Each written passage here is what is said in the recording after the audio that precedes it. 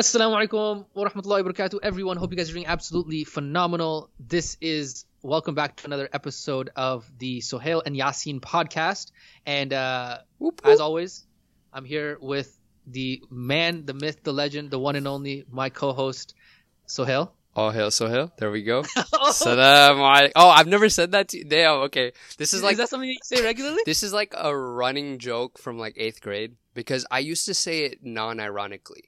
Okay. Like in 8th grade, I used to say like fully seriously. Like I was like, oh yeah, this is such a cool phrase. Like this is me. And then I think like high school, I built the self-awareness where I was like, it's kind of cringe a bit. So now it's like a, oh hell Sohail. There we go. Oh sweet, bro. That's the first time I ever heard that from you. Damn. But it's the most clean thing I've heard. It's solid. It's solid. If you ever have a solo podcast, or you do have a solo podcast, it should be called All Hail Sohail. Honestly, see the thing is that. It's good as an inside joke, but then people think I'm conceited, and then they're like, "Who is this dude?" Like, it's too like imperialistic. Like you're gonna take over. Like yeah, 100%, exactly. 100%. But cool. With that introduction, guys, the reason we're actually recording this intro post podcast because Sohail and I actually had a super awesome conversation that him and I got into without really even knowing we were getting to the conversation. And so I think you guys are in for a treat because we are definitely going to be talking about a lot about interpersonal relationships. We're going to be really talking about marriage. We're going to be talking about all that gambit. So what else do you got to add about what it is that we talk about? Emotional intelligence, personal development, and obviously how to get a Lamborghini. That's the closing point. And if you stick around till the end of this podcast episode, I promise you guys will have so much more clarity around what we're calling the 5-step process to living a happy, prosperous marriage life from two single guys who've never been married before, but how that can help you buy your Lamborghini and your McLaren. And so it's a really, really good one. I think I really felt this was a solid one, Sohail, and so I think a lot of people should stick around till the end of this. And Sohail, unless you have anything else to go, I guess we can just let everybody jump right into the podcast. Yeah, just here we go. Enjoy, dive in. It's a very weird process because Sharif and Arif talked to me about this. They explained this the best when they were talking to me about it. They said that just like anything in life, Yasin, you told us that in order to attain mastery of something, of any skill, you have to put repetition under it. And the more you do it, the better you're going to get at it. And so for us as Muslims, a lot of these emotions that we feel, a lot of these, like I remember when I was some of the sisters that I was talking to, I was so nervous talking to them. I thought something was wrong with me. I was trying to figure out what was going on. Like my brain didn't come. Like I'm a very logically oriented person, and now I'm feeling these emotions. And my brain doesn't understand it. And so the way that I get my frustration out is I try to do advanced calculus with I'll try making diagrams and I'll try making like frameworks and I'll try journaling and I'll try creating theories. And I'm doing all this stuff, right? And so Arif was like, bro, knowing you, he didn't know what I was doing in the background. He's like, bro, but knowing you, Yasin, if you're feeling these emotions, you're probably building these crazy elaborate frameworks inside of Miro, which is the software that I use to build out frameworks. And the funny thing is, I don't know if I showed you this, because you and I haven't talked about this stuff in a while. But while I was feeling those emotions, I'll send you the screen. Or maybe I could just share my screen. Start sharing. Can you see my screen? Yeah. So I started. God! I started building these frameworks. I was like, okay, I got to break this down. What are the phases? There's phase 1, there's phase 2, there's phase 3. What are all of the pieces that have to happen within each phase? What are the transition points for each phase? And then how do you exit each phase, basically? Bro, you made your own company right here. This is literally Tinder, like a better Tinder. And then after that, I was like, okay, I need to understand why this is such a big challenge. So then I went into. Did I show you this? No, I haven't seen this. Okay, so this is called the Muslim American Marriage Challenge, okay? And so I went through all of the research that exists about Muslims from a statistical standpoint in America. And so I went in I built a statistical model around this. So Muslims are 1% of the population, so 3.5 million Muslims in America. Interestingly, amongst the Muslim population in America, it's not a 50-50 split between gender dynamics. And so it's 35% of Muslims in America are women, and the other 65% are men. So that's interesting. There's actually a lot less women in America that are Muslim than men are. From that, 22% of those are actually between the ages of 22 and 29, which is the ballpark that I'm allowing for right now for marriage. Out of those, 35% are actually never married. Out of those, 36% of total women in America wear hijab. Okay, and so given that you have so far in this funnel 33,957 individuals that potentially could qualify in the process, and so the black ones are the quantifiable data, the gray ones are the qualitative data, meaning we don't actually have tangible evidence for this, but we can just try and make general metrics, right? And so out of that 36%, what percentage would actually wear proper hijab, like not dupatta, not like hair covering a little bit, all those kinds of things? I think the percentage is a lot lower, but I just assumed an 80-20 split because Pareto principle applies to a lot of things. So I just assume, okay, let's just assume on a high number, 80% of those actually wear proper hijab. I think it's a lot less. I think it's probably flipped. Maybe 20% are wearing proper hijab and 80% are not. But I just did it for the sake. Now, out of that percentage, what percentage of those actually have some sort of deen ilm? Because that's one of my criteria. I need to have somebody who can actually have a conversation with me about deen stuff, because that's like 90% of what we end up talking about on the podcast. Out of that, which percentage has a dunya career that is actually, they're not like a teacher. I wouldn't marry a teacher. Somebody who's like a graphic artist, or somebody who just wants to be a stay-at-home wife, or something. Somebody who's genuinely ambitious. So what percentage of those? Out of that, what percentage do I actually have an attraction to? And then out of those, what percentage can I actually contact in some way, shape, or form via social media, whether that be through Minder, Muzmatch websites, or referral offline traffic? So when you look at this funnel, it's a very, very, very, very small pool that we're looking for this golden fish out of. Yeah. So this is more like food for thought, I guess. Yeah. So what are the practical implications of understanding the reality of the statistical Muslim American marriage challenge? That's the question. And the reality of the situation is that once you do find a base set Pokemon, I'm really into this Pokemon recently. So when you find a legendary Pokemon, when you find the golden fish, when you find you've been fishing and you found the what do you want to call it? You think you found a good fish. Yeah.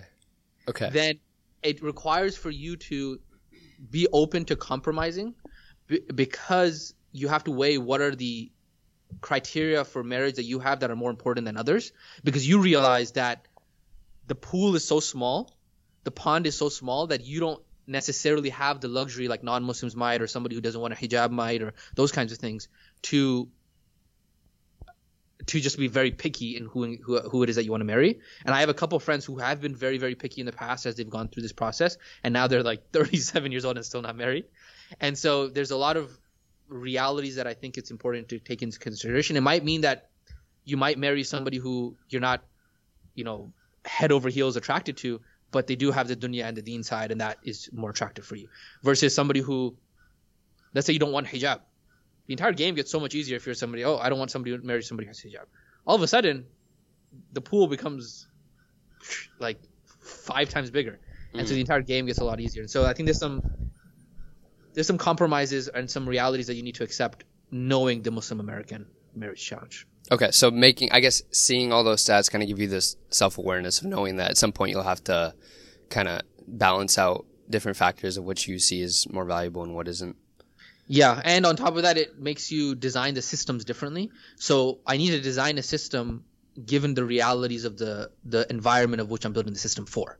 And so when I didn't know how difficult the challenge was from a numerical standpoint, I was asking myself, like, okay, how can I make this easier? Why is this so difficult? Why is it didn't make sense.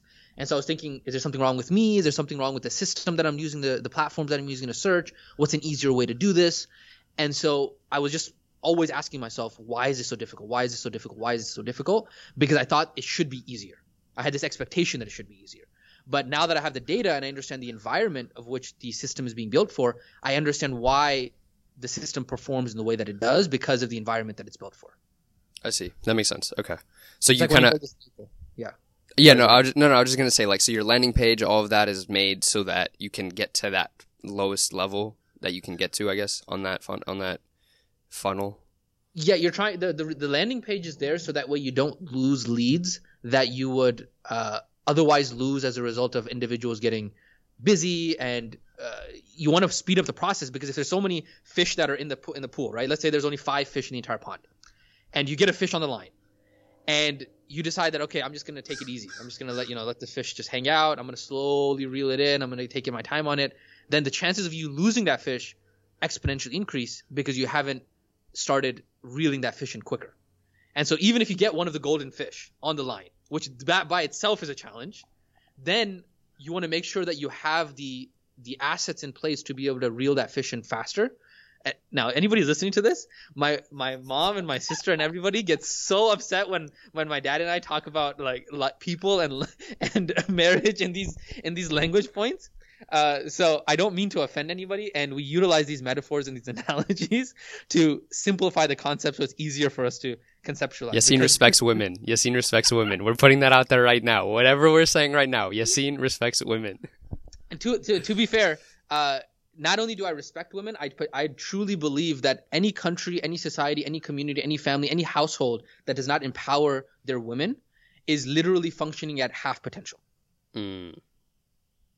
I'm a very, very big, firm believer on that, is that if you're not educating your women, if you're not empowering your women, not empowering that they're like in the sense of, a lot of people take this to extreme, meaning that there's some craziness that you could go down to. But the point being is that you want to educate your women, because at the end of the day, they are half the percentage of the population, or in the Muslim case, they're 36% of the population, just FYI. And so you're literally not as effective as a community, as a household, as an organization if you're not empowering your women. So yes, I firmly, and if sisters are out there talking about men in the sense of leads and fish in the pond, I'm completely okay with that. So this hit Yassine up. If you are talking about men like that, hit Yassine up. That's the. Oh, there you go. If you are talking about it, that means that we're probably on the same wavelength, and so help me up so we can get married. No, but that's facts. Like, as even logically, it doesn't make sense because about like empowering women, because like. They're literally the mothers of the next generation. So logically speaking, if you're not empowering those people in place, like you're just degenerating your society as you go down the generations. 100%. But that's interesting. Okay. So as of right now, right now, are you still tweaking the system, or it's kind of just like leave it in place and then see what comes?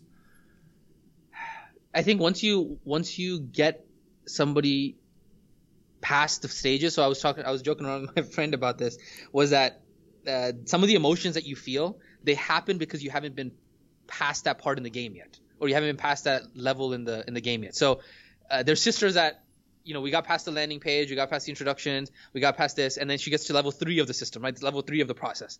And I've never gotten to level 3. It's like, when you're playing a game and you don't know what to expect in the game. You don't know what bosses there are. Yeah, you don't know what bosses come in. You don't know what's going to happen in the game. You don't know what to a left or right.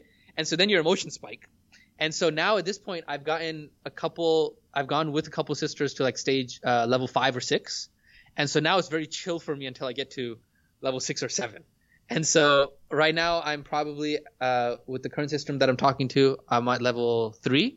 And so I kind of know how this level goes because I've been here before. And so once I get to, I've had a conversation 3 times is the most I've had a conversation on Zoom with a sister. So if we go past that, because after 3 times we realized we just weren't compatible, so we ended the conversation. So if we go past that with whatever sister I'm talking to now, that's when the level of like, okay, I'm in uncharted territories. It's time for me to, kind of go back to my framework building or figure out what to do next and see how to be able to navigate these waters. So everything you had laid out in that framework on Miro. I guess as you got to each level, you would just keep adding. So like now you're okay. You haven't gotten to the next level, so it's like, okay, this is enough. Yeah, exactly. So after that, because you don't know what you don't know, and so once I get there, then I'll say, oh, okay, there's a whole other thing that I didn't know, and so it's time to build out another framework for that. This is, from my perspective, this is so interesting to me because like you have this like insane level of logical thinking for everything, and like planning out all these frameworks, doing everything, and then the second emotions come in, it's like, all right, now we gotta manage this. Now we gotta logically approach this. But I mean, it seems like it's working. So I mean, alhamdulillah. I mean that, and like I was started talking about it earlier, which was that my buddy was telling me. He said that Yassine, for Muslims especially, this is not a process that if you make it to the end of the game in this process one time, that's it. You're never going to play the game again. I mean, unless you get divorced, you're going to go, you're going to go for a second marriage or something, which again, nobody's fight us for this. We're just saying in America, obviously. Play the game once. Yassine only wants to play the game once. Only once. But so this is not something that you have repetition with in order to master these emotions that you have. And so that's why it's such a difficult game for us as Muslims, is because you only play the game once. Versus for non-Muslims or maybe people who are a little bit loose in their deen, they'll play the game multiple times, and they're like, okay, yeah, I know, I've gotten back and forth on this level so many times, I know how this plays out. So for us, these emotions are so new that our brains don't understand how to be able to like logically understand what it is that we're going through. And it seems like the way, at least our generation's perception of like arranged marriages and how that all works. I think it's weird because like when you first get into college, or at least this was like my approach to it. Like when I first got into college, and I guess throughout high school, my like conception of like having your parents kind of find somebody for you and then being part of the process was a very like, I was like, what? Like in my head, I was fully like, this is weird, right? I was like, this isn't for me. This doesn't make sense. And obviously like on my own head, I was like, all right, I just need to put in boundaries for myself, make sure I have like my own systems in play of like how I'm like analyzing the fish and like figuring out like what's for me, what isn't, right? Yeah.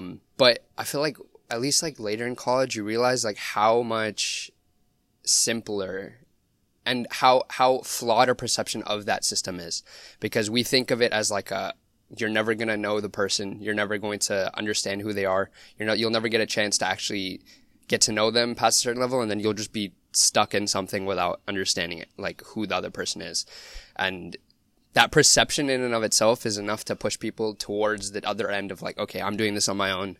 And then I feel like that's like a whole another, like that's just a rabbit hole you go down. And I think just the perception that people have of how it is, and maybe also the way that parents make it seem sometimes. And I guess that's where culture comes in and kind of messes with the image of how Islam approaches marriage.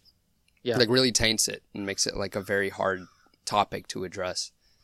So what you're saying, just so I can understand a little bit better. So the arranged marriage topic, and I want to kind of get your thoughts on what is your understanding of arranged marriage? Because a lot of people in the traditional sense, usually arranged marriage meant that when you're interested in somebody, you go to their parents, mm-hmm. and then the parents and the brothers have to approve you to then be able to have a family meeting where you see the girl, and then maybe you'll get to be able to have a conversation with the girl in front of everybody else, and then you have one or two times to meet the person in the family, and then you got to make a decision.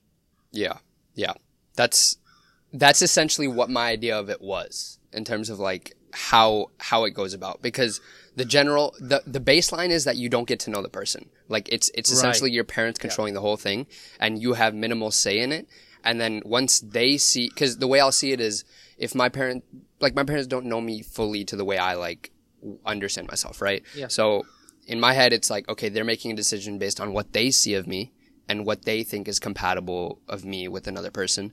And then that will be the deciding factor, versus like, at least now my understanding of it is more like, I have like friends who have like WhatsApp chats with like the girl and like maybe one, mahram, right? Yeah. And not mahram, was it mahram? Is that the term? Yeah. Okay. I'm tripping. But they have like WhatsApp chats, and like they're able to talk there, and like that something as simple as that was so like shocking to me, because I was like, are we allowed to do that? Like, is this allowed? Yeah. Right? I was in the same boat. Same exact thing happened to me too. I was like, whoa, like that's a thing. We can actually do that. Like that's allowed. Yeah. And so because I guess it's like we like put these like harsh barriers on like what isn't allowed, and then that's what just messes with the whole idea of it, and then people don't even want to approach that process anymore, when in reality, honestly, it saves a lot of emotional damage. It saves a lot of like just not time, maybe time too, yeah, like obviously some people it'll take longer, but you're not the way I see it now is more like a facilitated marriage, not like an arranged. It's like your parents are assisting you in the process and like finding somebody. But to the point where I was actually shocked, where people who I know who were in Deen actually talk to their potential spouse after their parents gave the approval and the brothers gave the approval, like, okay, this person's not a creep, we trust you guys are adults, and we trust you guys with they would actually talk like in phone calls for months by themselves for months and months and months and months. And so I don't know if that's pushing the limit, but a lot of people that I know who are in Deen, these are not people who are completely out of Deen. They literally had every Saturday they might have like a 2 or 3 hour conversation with the girl or with the guy, just them two, every week for months before they decide to get married. Which Yeah. for me was like, whoa. Yeah. I'm like, what? Like the only reason I like got actually put a pass on it in my head and like this is fine is because some of my shuyukh friends went through this process, and I was like, okay, then it's fine. Like it's just there's so many like strict barriers that we mentally put before learning about the process that we just don't even approach anymore.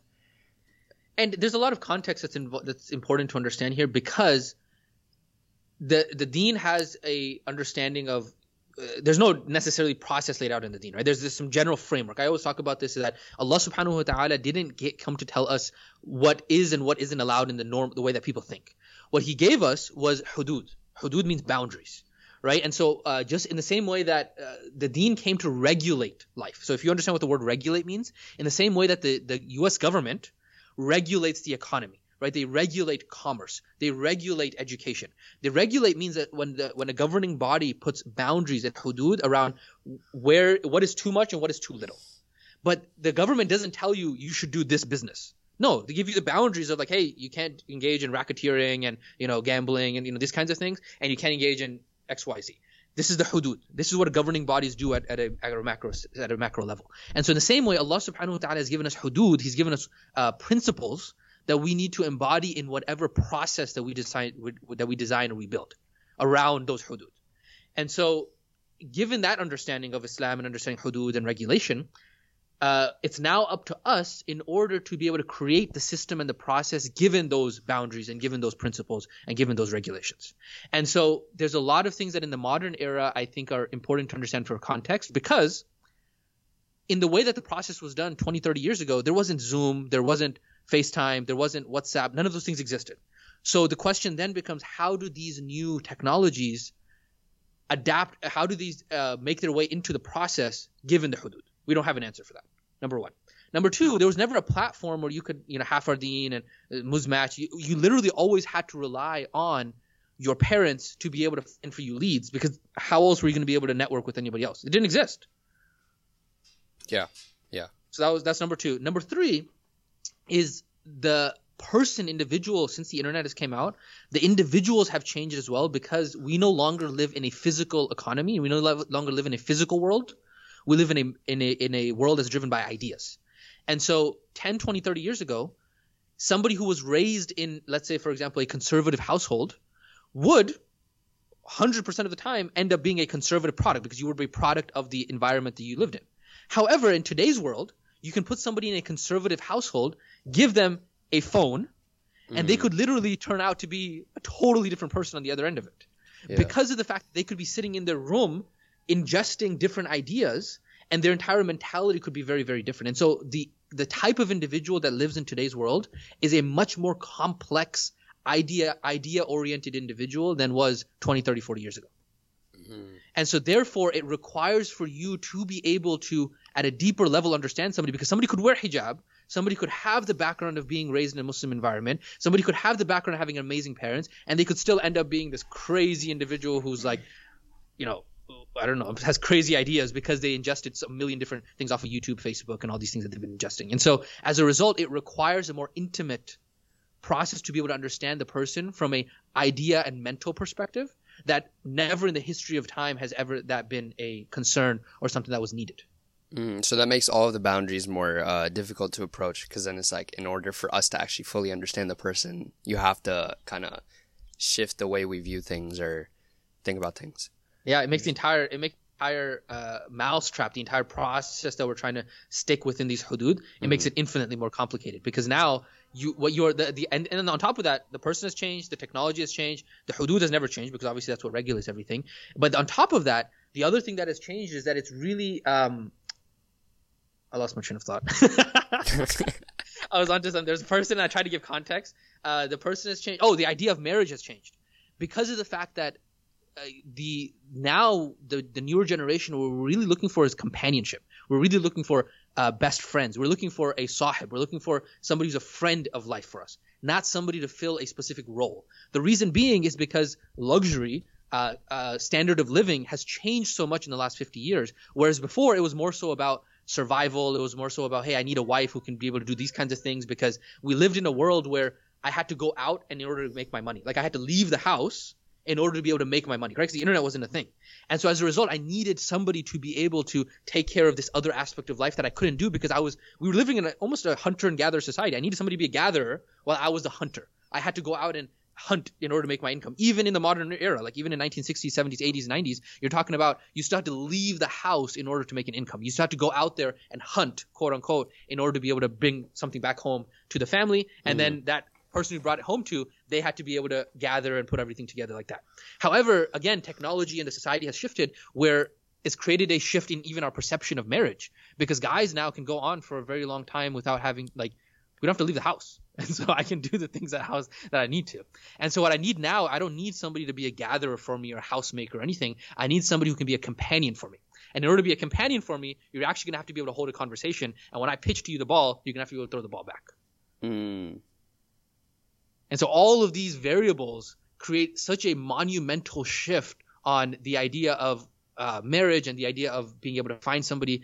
And that's where we're living in unprecedented times, where the status quo and the traditions took us from the time of Sahaba, even before the time of Sahaba, to where we are today. But now all of a sudden there's these variables that have just at a catastrophic level shifted the entire playing field.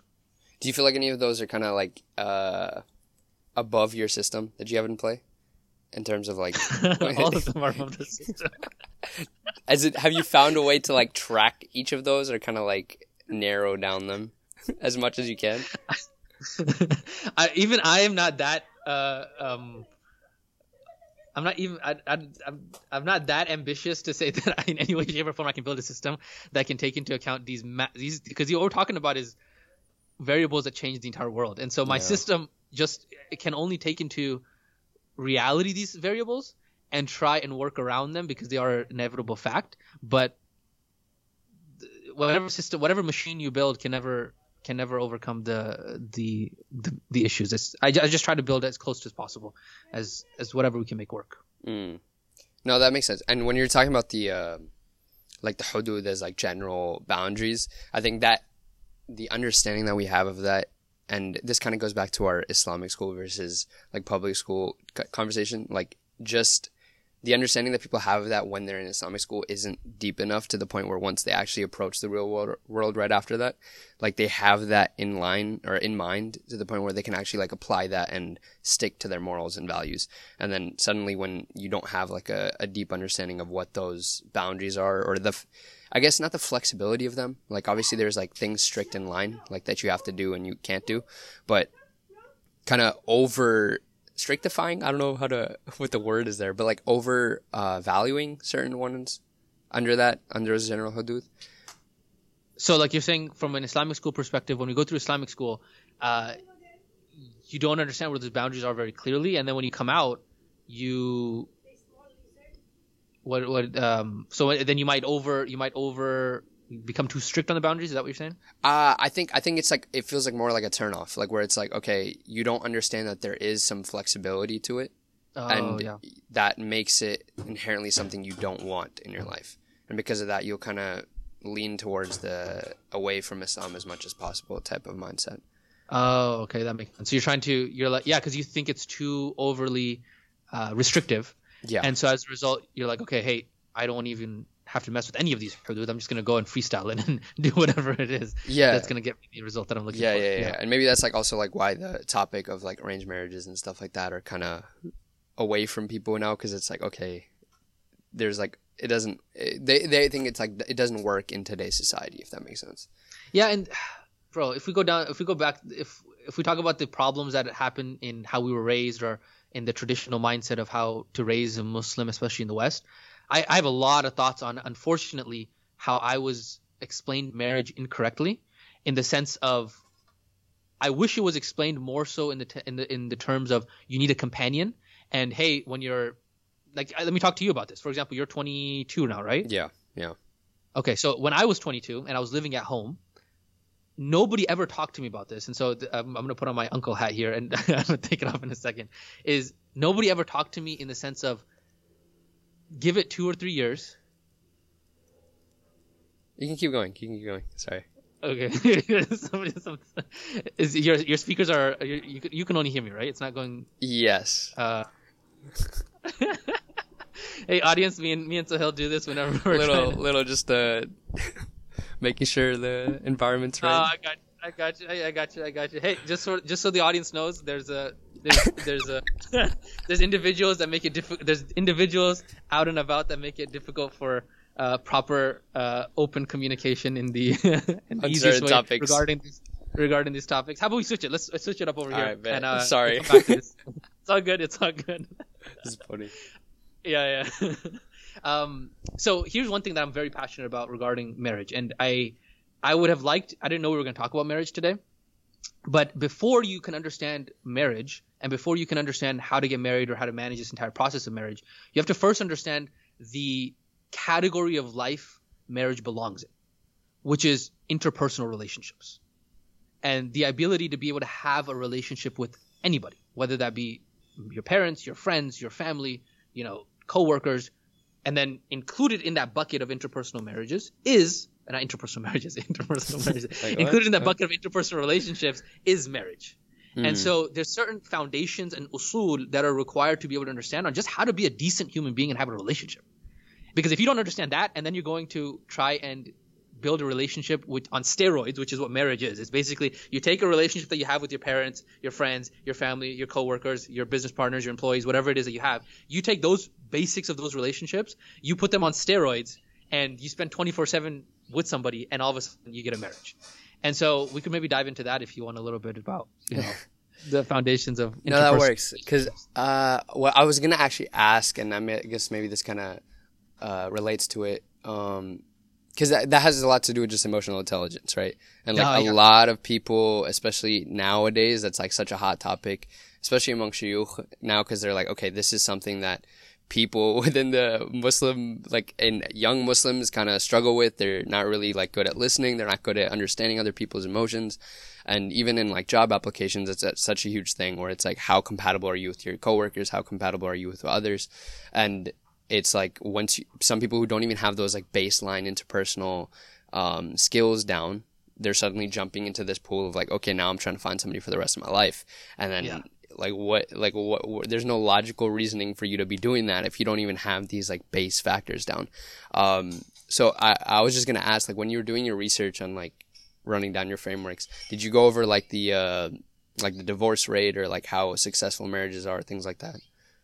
Yeah. So interestingly, when I started my search of, as you know, I think I've talked to you about this. I have these brain dumps of different categories, and I'm just interested in different lives and then different parts of life. And then as the evidence builds in that certain category of life, then I'll flesh it out into a paper or, like a full-on thesis or something like that. Mm-hmm. And so I started really being interested in marriage probably when I was 17, 18 years old, in terms of just understanding, not per se for myself, but really understanding that dynamic of why do people, because anytime I talk to my students who are always older than me, 9 times out of 10, they're always talking about their wives, the sisters are talking about the husbands, there's always some issues going on. And I was like, okay, if we as an ummah want to better ourselves, we're going to have to figure out a way to be able to tame this beast of having your household not be the biggest distraction of your entire life.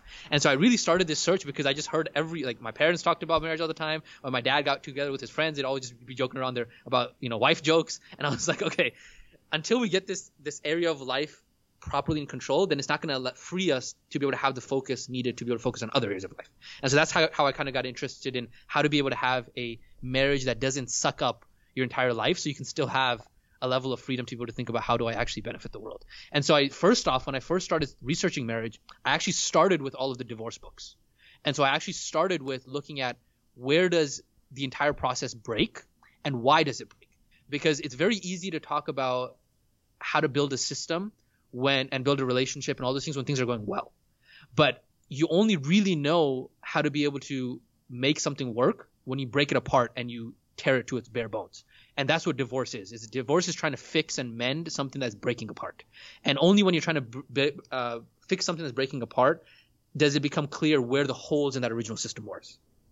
And so that's kind of where I started, was kind of just studying first on divorce. Why does divorces happen? And it really comes down to the fact that people don't really understand the foundations of emotional intelligence, how to treat somebody else, how to communicate, all of these expectations, all these basic things that are required in understanding relationships in general.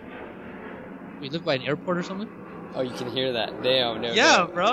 Bro, I saw the levels going up, and I was like lowering the mic to see if like this will help. Bro, you're like at an airport or something. It's like that plane just went directly over your house. Oh my god. Okay, yeah, it's gone. We're good. Okay, sweet. So, so the bottom line it comes down to emotional intelligence, communication, expectations, understanding how to be able to get out of yourself. And this goes back to our taqwa concept, because if you can't get out of yourself, you can't actually connect with somebody else. And then the other thing I mentioned is that the reason why emotional intelligence has gotten so prominent in conversations in today's world is because, going back to my hypothesis, my theory before, is we no longer live in a physical world. We live in a mental world. And so before, you didn't really have to care about listening skills and communication skills and all that kind of stuff, because of the fact that nobody was sitting down for hours at a time to listen to anybody before anyways, because it was more like physically oriented world. It's not like we're sitting down in your living room and like having massive conversations, because we weren't very idea oriented before. People were very simple. Like if you look at your parents and, growing up in the 80s and 70s and those kinds of things, people were more like active. They were more doing things together as a camaraderie of doing physical activities together.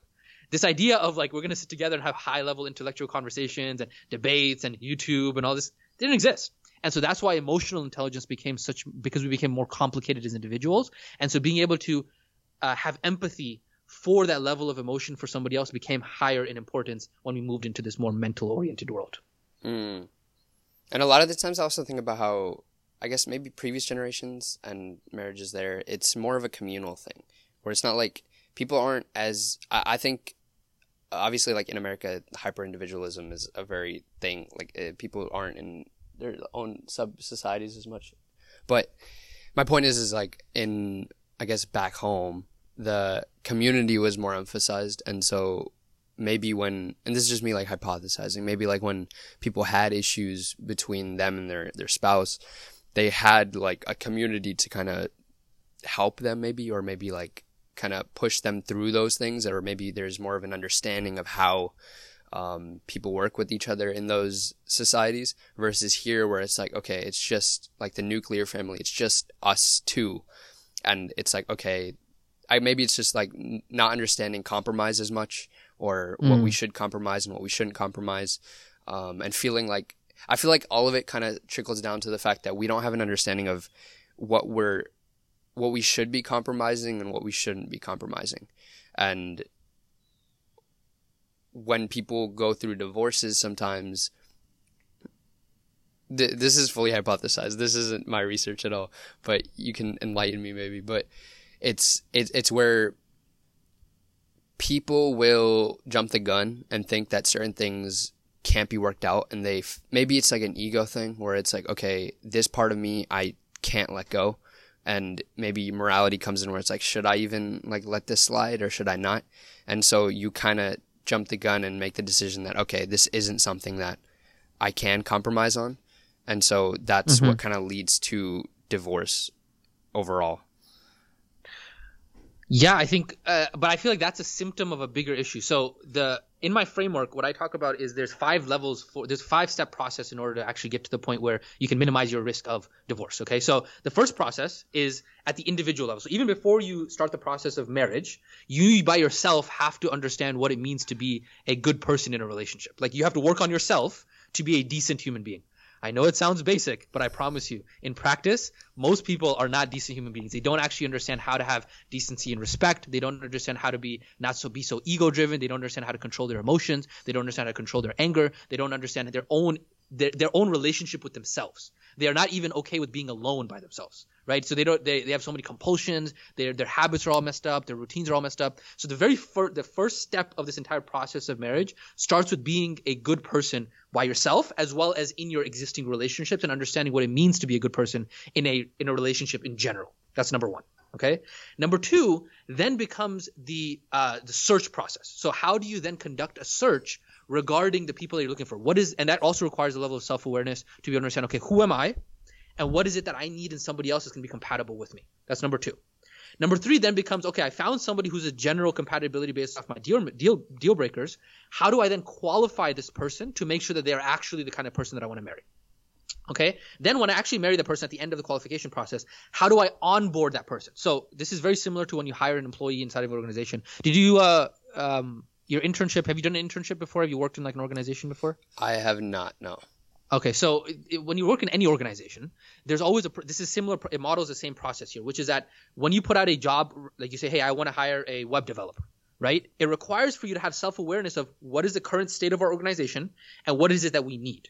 Out of that, we're going to make a job description of, this is the person that we need. These are deal breakers. If they don't have, 3 years experience in doing this, they don't have this degree, they don't have this, we can't actually hire them. Okay. Then you go through the qualification process, which is the actual interviews and seeing, okay, is this person a good fit after the more black and white deal breakers, which is step number 2, right? Qualification process. Then you hire the person at the end of the qualification process. And then after the qualification process and you've hired the person, you don't just be like, okay, hey, welcome to the team, go out and do your job. No. This is where there's high employee turnover if you don't actually have a good onboarding process. So you actually have to onboard the person and set proper expectations about what is proper in the way that this organization works, right? And so that way you have to have a proper onboarding process. And then finally, after the onboarding process, and they're like they're really a good employee, you don't just tell them, okay, hey, just keep doing your job. You then have to have a gardening system in which you are meeting with the person every single week to make sure that they're continuously growing, they're continuously improving, and they actually feel that they're part of the organization. They feel like and that process never actually stops. Okay. And so the same process applies to marriage now. Okay. So number 1, we said was you have to have self-awareness about how to be a decent human being by yourself, habits, routines, all that stuff. Number 2, you have to have an idea of what are your deal breakers. What are the black and white 5-year qualification, this is this. Like I need this, my deal breakers, right? So that way you can actually go to the marketplace and say, yes, no.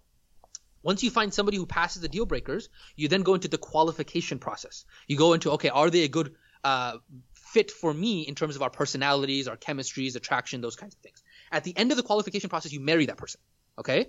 Now, after you marry that person, people stop here. Cool, I found the one. Stop shop, I'm done. That's it. No. This is where a lot of people mess up, even if they got the first 3 stages right. Now there's an onboarding process where you're now setting the expectations of how you're building the habits between how you and each other communicate. This is where if you hear a lot of men who say, my wife, I married her, she was amazing before the marriage, and then when we got married, she turned into be somebody completely different, and she's that person that I married with all of her friends, but she's not that person with me. That is a result of the person messing up the onboarding process. Both parties, husband and wife, messed up the onboarding process in that there became certain habits in the relationship that they became used to talking to each other in a certain way. So, for example, if me and Sohail, Sohail's a very nice guy. He says please and thank you to everybody else. But then in our relationship, whenever I'm talking to Sohail, I'm a little bit rude, I'm a little bit off-centered, I'm all of this kind of stuff. All of a sudden, Sohail starts to develop the habit of not really being nice to me because I'm not nice to him. And so in this certain relationship, he starts to become a different version of himself than he would be to everybody else externally. And that's because the onboarding, the expectations, the habits, all the beginning stuff was all out of whack. And you're saying this is post-marriage. This is like... Yeah, this is probably the first 12 to 24 months of marriage. This is all onboarding. That's where you are building the foundation of what is going to be the norm, what is going to be the standard of our relationship. Do we do things this way or do we do things this way? And once that norm starts to develop after the 12, 24 months, it becomes very, very, very difficult to change later on. Because it's like a habit. It's like a habit you've developed in a relationship. Okay? And so I'm sure in the same way that you are with your family, like you probably talk a certain way with your mom and dad than you talk with your friends. Imagine trying to change that now. It's very, very difficult. Yeah. Okay. Yeah, now, after you get the onboarding process proper, you might even get the onboarding process properly, and then people are like, okay, cool, we're best friends, it was awesome. It could even last 36 months, depending on how things are going. So usually 3 years is what they talk about the honeymoon period of marriage, okay? So that's the onboarding part. Now, after that's taken care of, we love each other, it's awesome, amazing, people get comfortable, people get complacent, and this is where the last part, the majority of people can drop the ball, is the actual gardening now. In the same way that every relationship you can imagine, I could talk about this when we talk about the foundations of relationships in general. Even Sohail and I, we share a garden. There's a garden that has titled on the beginning of that garden, it says the Sohail and Yasin garden. It's a hypothetical garden that you can't see. In that garden, there are certain plants that Sohail and I have grown together, right? Sohail knows me in certain ways. There's certain, like we're managing this garden together. If we don't manage this garden, right? Some days I tell Sohail, hey, I say something, Sohail takes it wrong. Sohail says something, I take it wrong. All of a sudden in this garden of Sohail and Yasin, there starts to become weeds that grow. And so as a result, you actually have to garden the garden and actually have the time to be able to talk about like, hey, Sohail, you said this the other day, like you kind of hit me the wrong way. Can we talk about this? I was like, oh, bro, really? I didn't mean for that to come out that way. Really, I wasn't paying attention. Oh, okay, no problem. Okay, cool. We've taken the weed out. So there has to be this ongoing gardening in order to actually maintain any relationship, but especially the most important relationship in your life, which is the relationship with your spouse.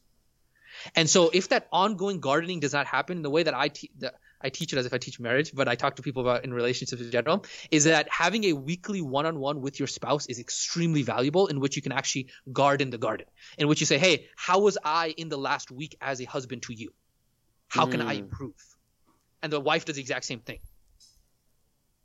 Interesting. Okay. And that becomes the ongoing gardening of the relationship. Are we taking time away now, especially when we have children, especially when we are we doing enough gardening? Because a lot of people, when they have children, and especially because children is very, very difficult, your life doesn't become yours anymore. You especially becomes important for you to garden your relationship, because at that point, you're living for your children. When are you guys spending alone time? Are you still taking time out to, spend time together? Do you still love each other? All these kinds of things. And that's where people mess up on that part. And so if you complete all 5 of these steps within the process of marriage, your likelihood of divorce basically plummets. It goes to 0, because you've actually done the qualification. You know yourself. You knew your deal breakers. You qualified them. You onboarded them properly. And you properly garden the garden, essentially. The reason I laughed was because the weekly check-in sounds like part of just like a logical like checklist that you do every week. So it's like, oh, this is just part of my Notion database. Yeah, just every week, just 100%. Gotta check off this weekly review. But interesting. Okay. So I guess within the gardening part, it's mainly communication. Like that's the biggest part. Whether it's like weed whacking, which is essentially just clarifying miscommunication, and then growing your garden, which is actively still doing things together. Yeah. Okay. And that's there's an argument to be made that all problems within all interpersonal problems, regardless of marriage or not, are all due to communication. All of them. Period. That's facts. Yeah. I would also put in ego. I'd say ego is part of that too. Because that's true. Yeah. Like a pre-step towards the communication, like you need to be able to drop your ego and humble yourself before you actually go out of your way and clarify things. But see, this is that was fun. I just commented real quick. That was fun. That's the first time I think on a recording ever explained, because I talked to a lot of people about this, but that was the first time on a recording that I've ever talked about the framework, and that was actually really fun. I've never thought about the part after where you said onboarding and gardening. I'd never thought about those 2 steps, because in my head, I mean, obviously it's not like once you're married, that's it, right? Like you just stop putting in effort. But I never like quantified those steps as like those things that you have to actually put in play and constantly be checking up on, because that definitely would just take out every single long-term issue, because in those first 2 years, like you're setting the foundations, you're setting the standards, and after that there can't be any like baseline miscommunication issues, because you both understand the fact that like there are these certain rules in play of like what we should do in the case of this, what we should do in the case of this, what we should do in the case of this. And there's a lot of personal development that comes along with that as well, because you have to then learn how to be patient with your spouse. There's a lot of things that you have to learn about yourself in order to actually garden. Because in order to have those communications to garden back and forth, the other person is going to tell you stuff about you that you never even realized about yourself. And so you have to have not only the humility, you have to have the patience to be able to – there's a lot of self-development that happens in this process of marriage, and especially in the gardening phase. But that's where, going back to your original question, was a lot of people have to learn how to compromise.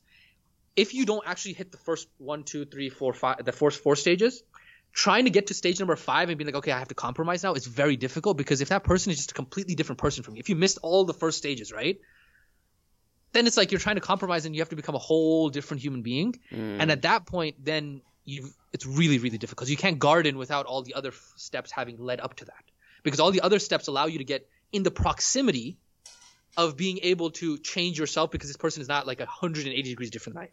But if I literally messed up and I botched all the other process, I didn't know who I was, I didn't know who I wanted to marry, I didn't qualify them in any way, and I didn't do any onboarding, all of a sudden the level of effort that would be required for you to be able to meet the person halfway where they're at, it might require for you to literally become a whole different person, which it's really, really impossible to do. And so in that case, then divorce would obviously, make sense, because you've botched the entire process. And you're saying the onboarding is the most, I guess that's where the phase where the divorces happen most, because of the onboarding process being flawed? No, the divorce happens because people don't understand. They don't know All anything. the five. Okay. They're like, I'm a dude. I need to get married. I think I know who I want to marry. I think this girl is pretty. And they're thinking through the limbic system, not through their frontal cortex. Limbic system is where all the emotions happen, dopamine, all those kinds of things. And then they're not thinking logically through the entire situation. They're like, okay, I think it's a good decision. Boom, I get married. There's no onboarding, there's no gardening, and it's like, boom, divorce happens, and we're just fighting all the time because I don't understand myself. That person doesn't understand themselves. We don't understand each other. We don't understand how this game is played. And then it's like you're playing a game and you don't understand the rules of the game. I think we made a podcast episode about this regarding the mental aspect. It's like you're playing a game, you don't know the rules of the game, and then you're wondering why you lost the game. It's like obviously because you didn't understand the basics of how you even play the game. Yeah. Damn. And bro, just the fact that I think it's so odd that people. I mean, this isn't to like put us over anybody else, obviously, but the baseline emotional intelligence part is so flawed in so many people. Where just getting to all these 5 stages seems impossible because it's like if you don't even have that first part down, like people are going to be working on that for a lot of their life before they can even bring another person into the picture. And they jump the gun without even having that first one down, and you already can tell, not tell, but like that in mind, the rest is not going to go well. Personal development, like that's where a lot of guys who ask me, hey Yasin, I want to get married and all those kinds of things, which again it's very weird because I'm a dude who's talking marriage from this perspective, and I'm not married, right? It's like like what qualifies you to talk about this stuff? The only reason I talk about it is because the foundations don't change from the interpersonal side. It's just the same foundations on steroids. Meaning, I use this exact same 5-step process in order to close Sohail as my friend. Yeah, I went through a ClickFunnels as well. I applied there. He saw me on the dashboard. He called me a couple times. We got 30-minute calls to make sure we were good. Exactly. No, but genuinely, when I first met you, if you remember, you were hanging out with your friends in IACC, and I went through this process where I collected all the numbers of everybody in the group, and then we had this event where I said, we're gonna go for ice cream. So Sohail didn't show up, and so Sohail felt guilty because he couldn't come to ice cream. I was like, okay, bro, let's hang out somewhere elsewise. And so I'm still very, very conscious of the fact that there was an onboarding and you and I had to get to know each other.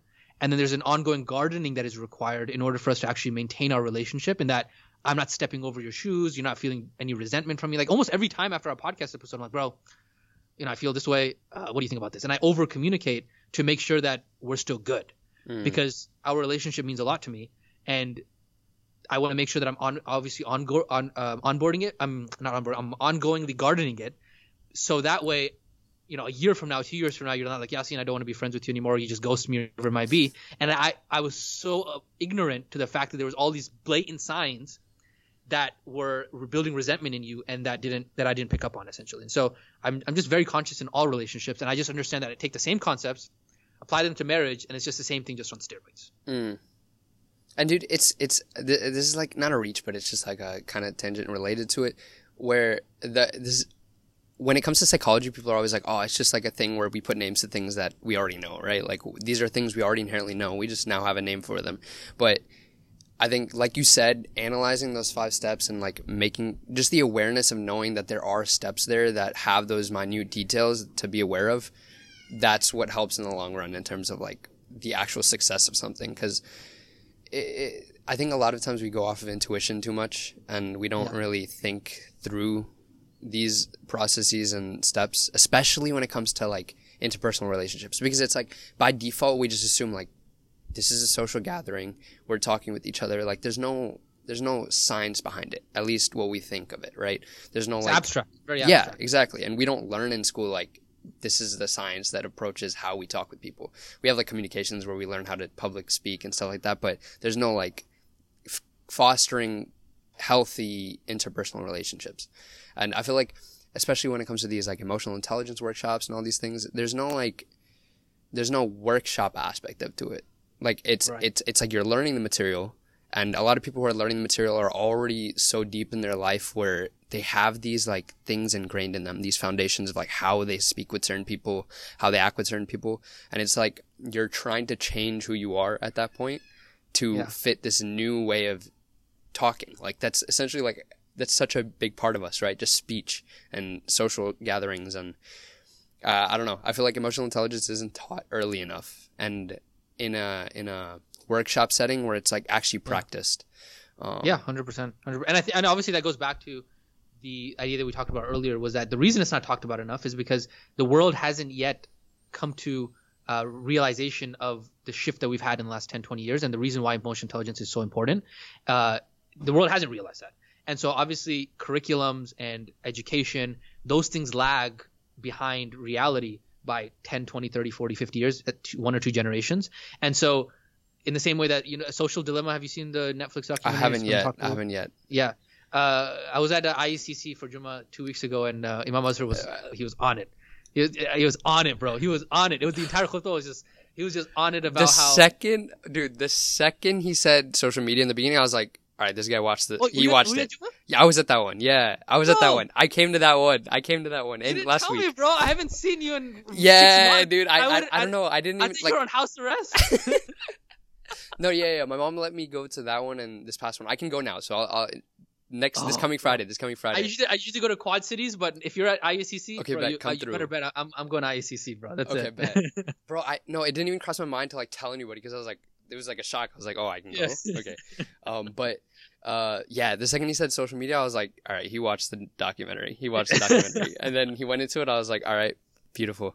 But I have not watched it yet. I have heard opinions on either side of like approaching it, but go ahead. Sorry.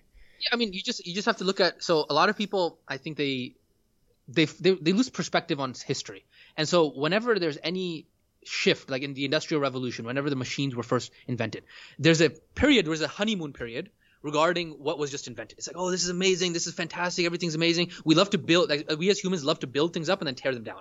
And so the honeymoon period of the internet was 2005, 6, 7, 8, 9, like all those years were like, oh, this is amazing technology, iPhone, all this apps, all this amazing, it's going to change the world, it's amazing, all this stuff. And now we're starting to realize like, okay, hey, this tool, just like any tool that is invented, has pros and cons, and how do we then shift our entire environment, our entire way of living to this tool? And so that's the second wave of the internet that we're entering now, and technology and all these things, which is, okay, how do we then actually shift things from a scientific, from a society point of view, to take into account the power of these tools? And so Social Dilemma, I think, is helping with putting that conversation out there.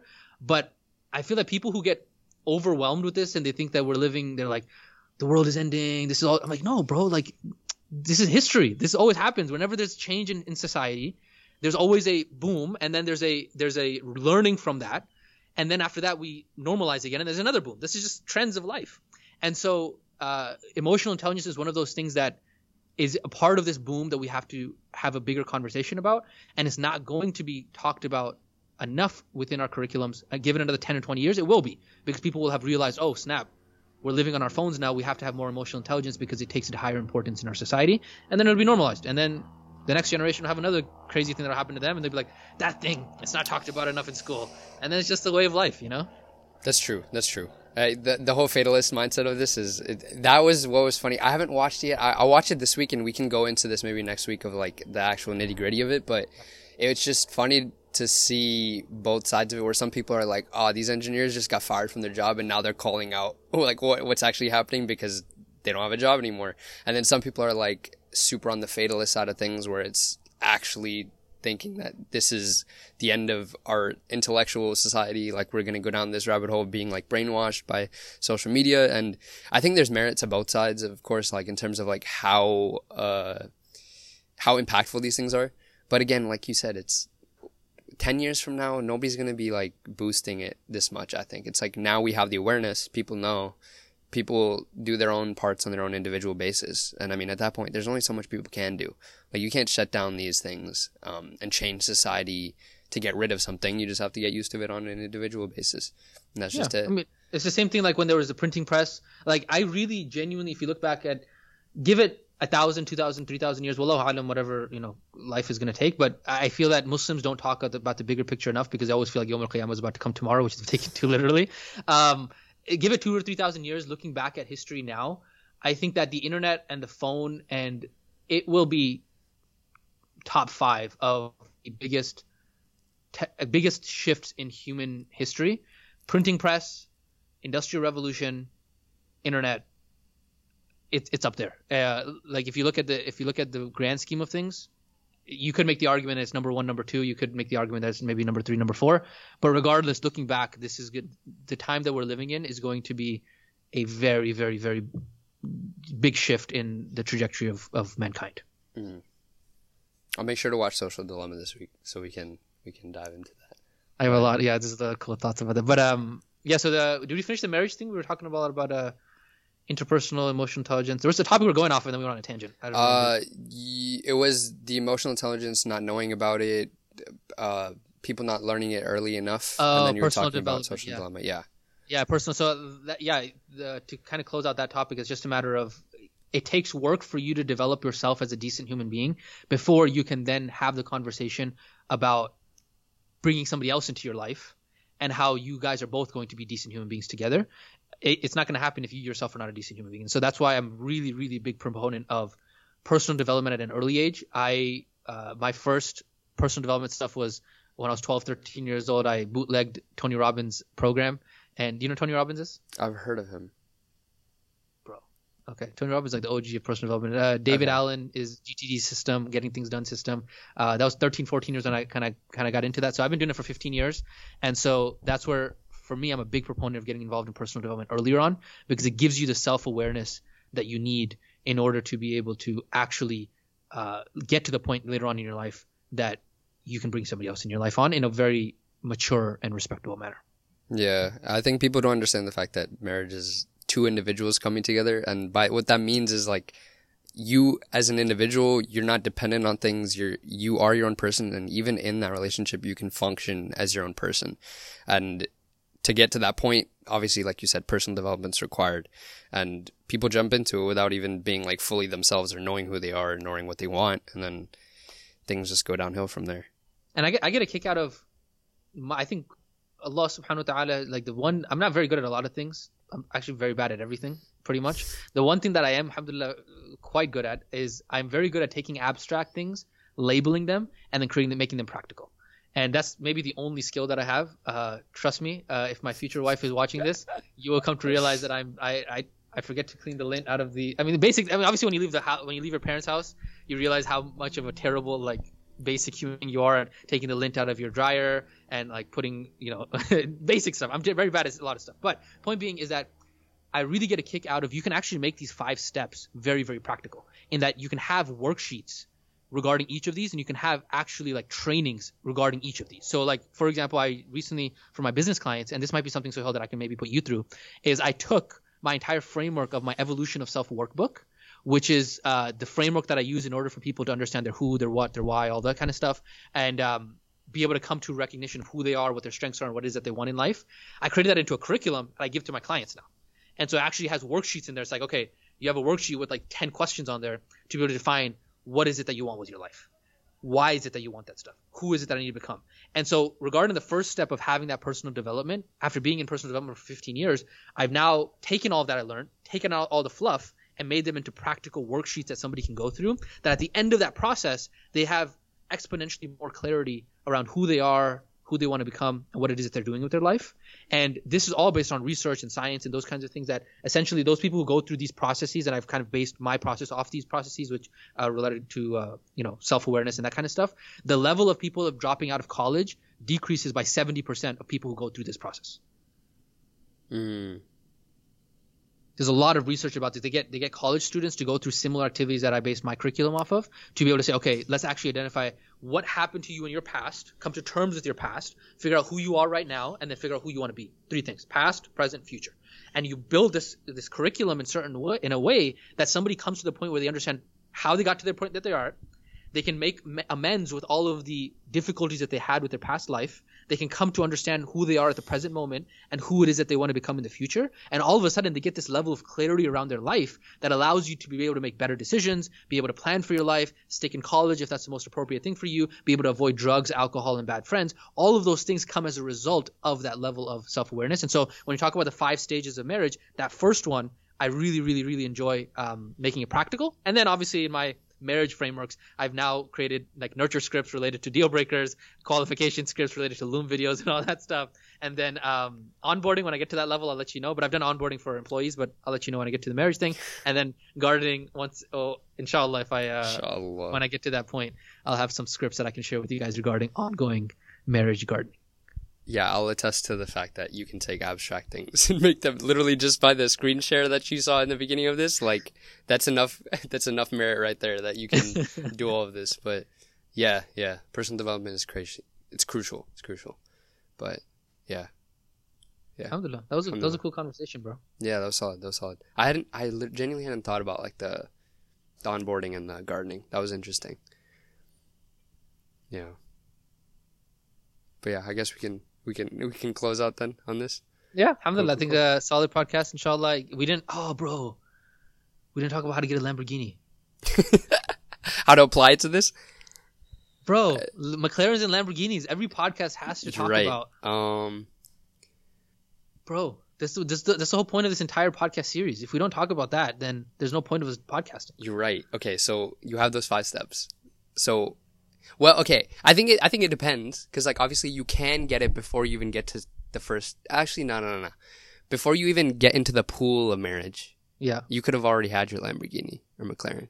That's true. So what we could say though is, in order for you to be able to make the impact, the income, the impact, and the freedom that you want in life, you need to be able to have a life partner, because having a life partner is going to give you comfort in having somebody that you can find console with, right? You can spend time with. And so this process is going to allow you to be able to have the peace of mind, so that way you can focus on your work, that with your work is then going to allow you to be able to buy your Lamborghini and your McLaren. Bang, bang. Bang, bang. There we go. There we go, bro. There we go. We brought it full circle. That's the whole purpose of this entire podcast. Alhamdulillah. Cool, guys. We didn't even do an introduction or anything. We just went into it. But I'm sorry, audience. We didn't really acknowledge you guys a lot throughout this thing. Me and Sohail have been trying to build our chemistry and have a lot more water our gardens to talk about. Yeah, water our gardens. And so I guess that's a wrap on whatever episode this is of the Deep Dive Yasin or Sohail and Yasin podcast. Yes, sir. All right. Cool. We will see you guys next week, inshallah. And call it a wrap. Assalamu alaikum. Wa alaikum salam.